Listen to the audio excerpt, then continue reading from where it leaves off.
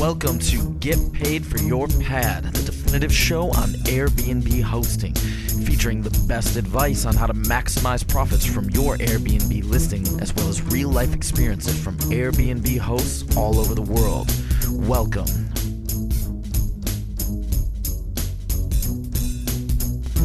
Get paid for your pad. Get paid for your pad.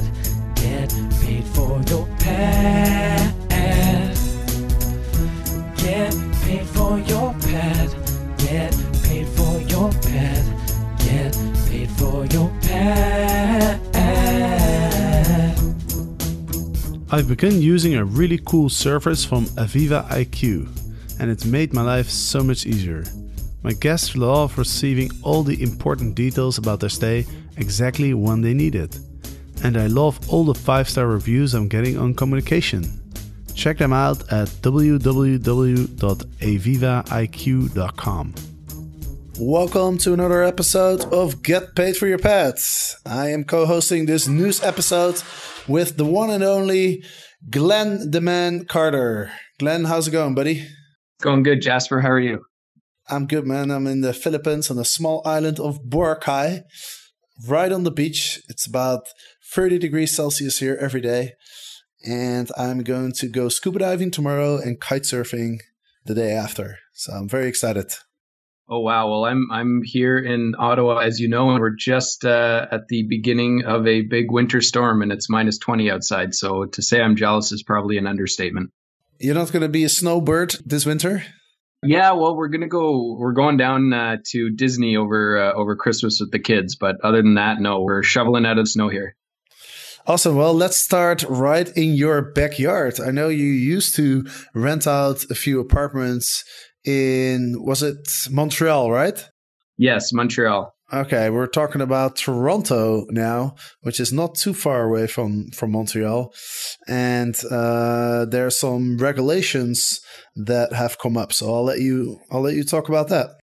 Yeah, sounds good. Well, Toronto their city council just implemented new short-term rental regulations, which obviously affect Airbnb and other platforms. And they mirror quite similarly what came out in Vancouver a couple months ago. But, you know, the Coles notes of it is that the homeowners are limited to only offering their primary residence, which can include up to 3 rooms or the entire house, and that those offering their entire homes can only do so for 180 days per calendar year. They're going to have to register with the city, as most municipalities are requiring now. But the big shocker was, and this is where the debate was that they blocked the use of secondary suites.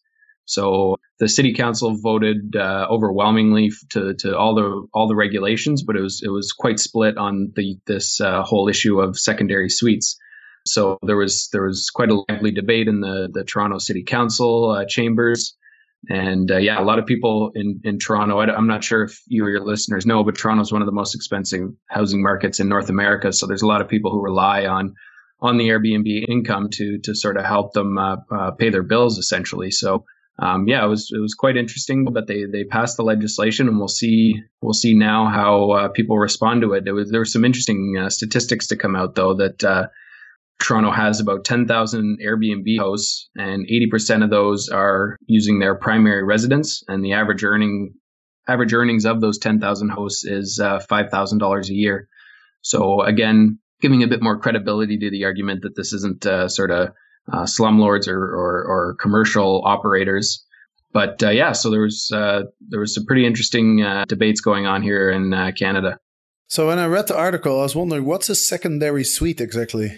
There's municipal bylaws and guidelines about what a secondary suite entails. You know, it has to have a second entrance. There has to be, a standalone, like someone has to be able to live there. So there has to be bathroom and kitchen and running water and all that. And there's a bunch of other guidelines. But it'd be like an in-law suite, or they're termed different things depending on where you are. But it's just basically if you have like a basement apartment or a separate little bunkhouse in your backyard, all those would be classified as secondary suites. Right. I'm also reading that you can still rent out a few rooms or even your entire house, but you have to get a license, and you can only do so up to 180 days per calendar year. Right. So even if you're living in your house full time and say you have a couple extra rooms in the basement or upstairs, you can only rent those out for 180 days now as opposed to the entire year. Right. But if it's a standalone unit, then you're not allowed to rent it out at all. Do I understand correctly? Right. Yeah. And there's a lot of people saying now that this is going to just drive those people underground, and that, or some people may deconvert the secondary suite into just part of their house again. So there's going to be a lot of people who try and get around these new regulations. It's just going to cause mayhem, in my opinion. And again, I think it's going to drive a lot of these people underground because they don't really have a choice. They live in Toronto. They were forced to buy $1 million home, and to supplement their income, they were renting out a basement. So they're not going to stop paying their mortgage. So they're going to have to figure out ways to keep that income coming in. To be continued. There's more regulatory news coming out of Singapore, where 2 Airbnb hosts are being sued, and they'll probably be facing some pretty hefty fines for renting out on Airbnb in Singapore. I was just recently there, actually, a couple of weeks ago, and I met up with a host in Singapore, and he was telling me that the local authorities weren't really cracking down on it. He said that as long as there's no complaints from neighbors and stuff, they kind of keep a closed eye. But it seems that they are now getting a little bit more aggressive, chasing down Airbnb hosts and actually suing them. So for those who are hosting in Singapore, be a little bit careful. Let's see what else. We got some news from Paris as well. We talked about Paris last week, I think. They just had some regulations go into effect where hosts need to be registered with the local authorities. And now Paris actually asked Airbnb to delete 1,000 apartments, to delist 1,000 apartments, which is actually a very small amount compared to the total amount of apartments in Paris. Paris has a rule that you can't rent out for more than 120 days a year for entire units. And Paris has about 65,000 homes on Airbnb. And then I believe Paris is the biggest Airbnb market, actually. Only 11,000 apartments have been registered with the local authorities so far. So I'm wondering, how did they pick those 1,000 listings? Because it sounds like there's a total of 54,000 hosts who haven't registered yet. Yeah, it seems like Paris wants to speed up this whole regulatory screening that they're trying to do, and I don't know why they flagged these 1,000 apartments, because there are 65,000 Airbnb units in Paris, and it's just so interesting seeing that only 11,000 have registered so far. So yeah, I guess they're trying to figure out ways that they can force Airbnb hosts to register with the city, and maybe these are the ones that are who are not adhering to the 120-day policy out of those 54,000 who haven't registered yet. Maybe they're the worst offenders. More positive news coming out of Seattle. Seattle approves new Airbnb regulations to limit short-term rentals to 2 units per host, which is not too bad, right? If you're allowed to rent out 2 units, I think that's a pretty fair rule. Yeah, I think that's quite interesting, and a progressive stance by the Seattle municipality. I think there's a lot of people who have explored Airbnb rentals as an investment, and again, these are commercial operators. If you have a primary residence and a cottage, and then when you're not at the cottage, you can rent that out, and when you're not at your house, you can rent that out. So I think that's quite progressive of the local government there. Yeah, absolutely. Let that be an example for some other cities. They've been thinking about this for quite a long time, by the way. It's been a 2-year process, according to one of the council members. And they ended up in a very different place from where they started. So some positive news there. As a result of all these regulations in all the big cities around the world, Airbnb is facing slower growth worldwide. And we have a number here. There's about 4 million listings right now in the second quarter of this year, which is a 14% increase. I'm assuming it's a 14% increase quarter to quarter, or maybe it's year to year. It's not stated in the article. But I think this is kind of common news, common knowledge that Airbnb is not growing as fast anymore as it used to do, but it's still 14%. of 4 million listings, that's still quite a bit. That's still like 600,000 listings. Even if it's year on year, that's still reasonable growth, I would say. Yeah, well, with the astronomical growth over since their founding, essentially, I think there's bound to be some slower periods, and I think this is why we see the big push for the Chinese market from the Airbnb founders. Right, exactly. So Nathan Blecharczyk, hopefully I pronounced this right, he made a comment that Airbnb is looking for China to be its biggest market by 2020. So obviously it's a massive market, about 1.5 billion people in China. We've talked about China quite a bit. They're facing some struggles. There's local competitors and there's the government and the local people that tend to favor the local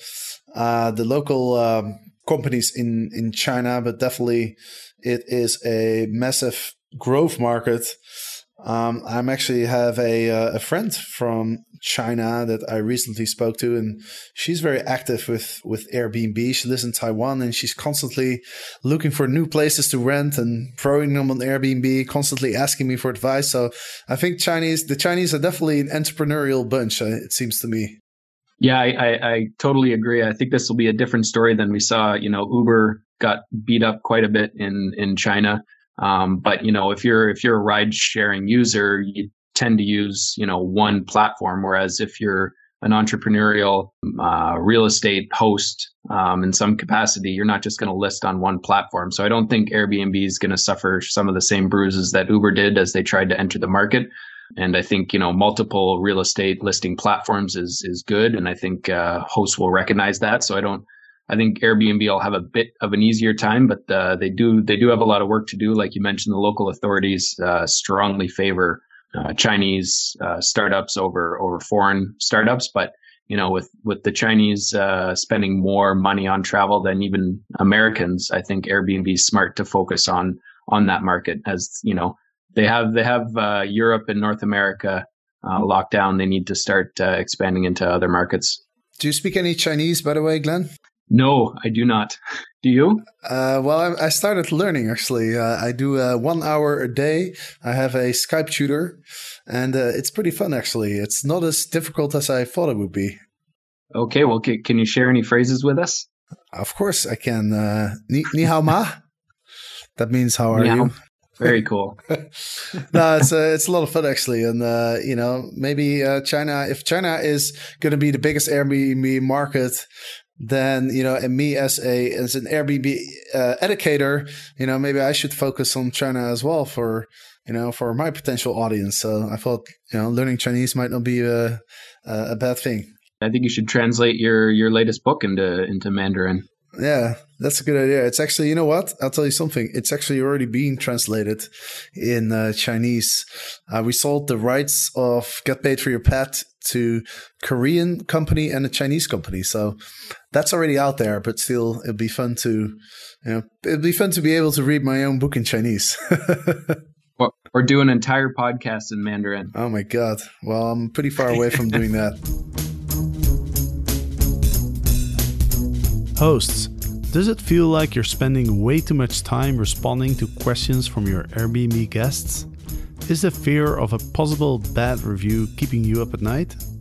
I recently learned about a really helpful service called Aviva IQ. With Aviva IQ, my workload and worries have reduced dramatically.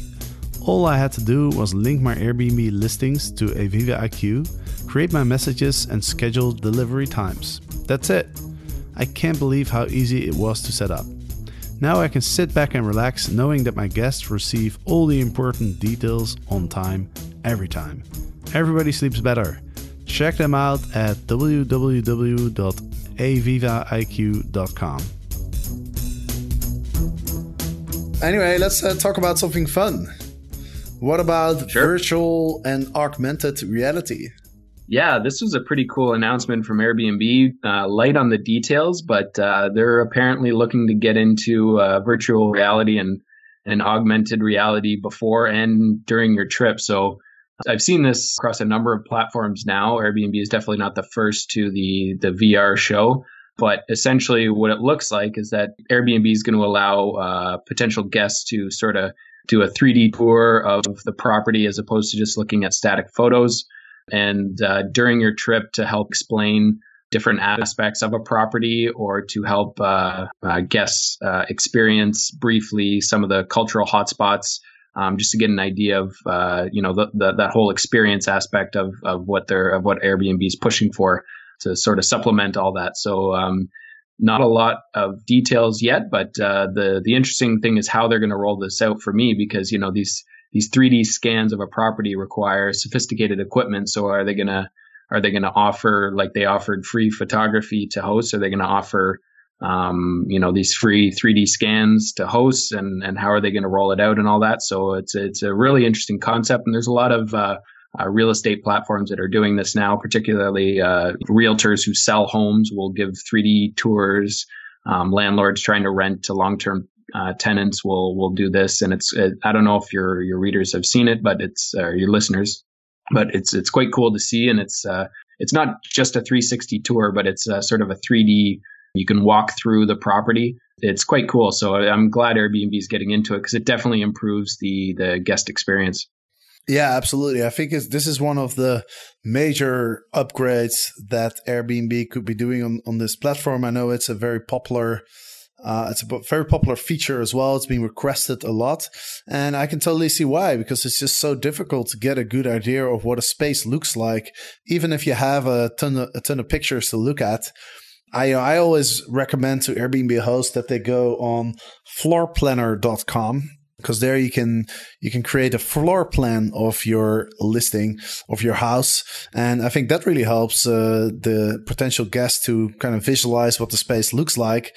But I think the 3D experience is obviously a lot closer to reality, right?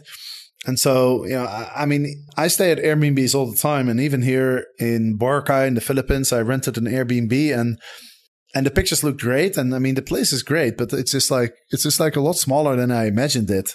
And it's just so hard to imagine space, right? When you're looking at pictures.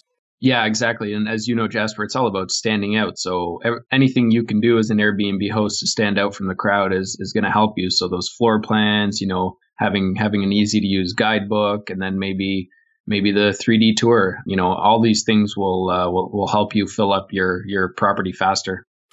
Yeah, and I'm not very technical, so I don't know exactly what goes into it, from a technical standpoint, if this is easy to implement or not.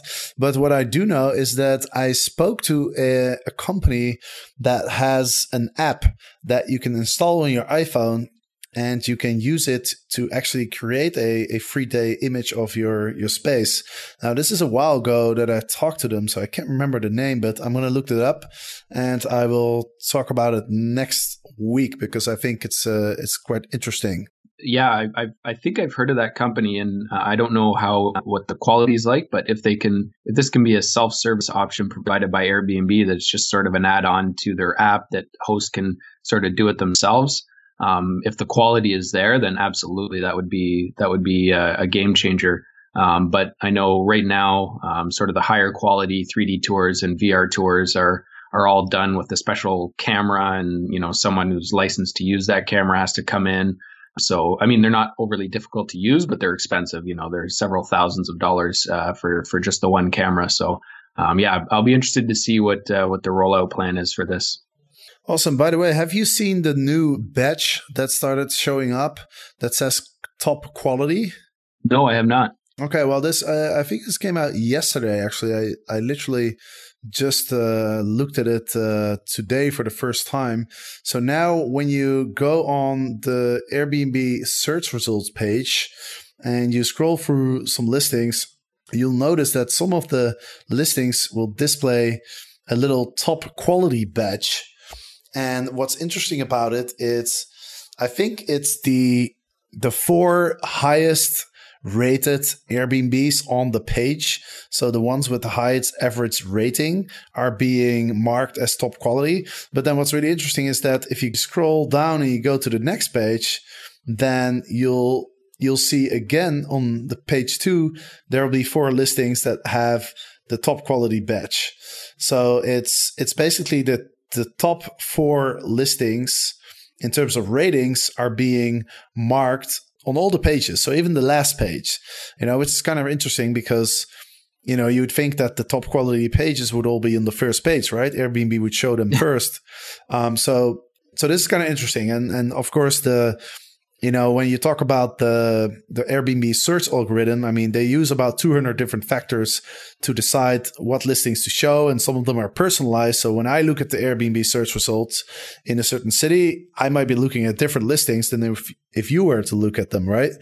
So this is interesting. I think this is a pilot. They're testing this, and so another thing that's important to notice is that the top quality badge, before people get too excited about having the badge and then losing it, because so this really depends on what listings are being shown, right? If I press on a filter, then the listings will change, and so the top quality badge will shift from one to the other as well. So it's not something that you can permanently have.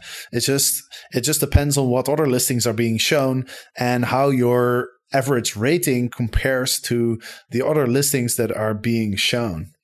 So there's no permanency to this. It's just simply you're at the top of the listing, and it's not something you can sort of try and game every time. It's just how Airbnb chooses to display your advertisement.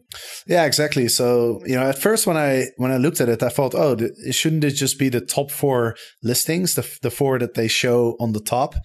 But then I realized they're just looking at the ratings. So it's not necessarily the 4 listings that get the top quality badge are not necessarily the 4 that will be shown on the top of the page. So it's a different measurement. So we'll see if Airbnb decides to get rid of this or if they're going to stick with it. They're probably monitoring like how many people click on those top quality listings and how it affects the user experience, and then based on that, they'll probably decide whether to keep it or not. Yeah, I'd be very interested to see the results of that, because as a renter, I would assume that the top 3 results are the top results anyway. But it'd be interesting to see if the badge has any effect on user behavior. Yeah, exactly. That's what I'm wondering about as well. It might actually lead to some confusion, because I was a little bit confused at first when I looked at it. By the way, Airbnb has its own data university.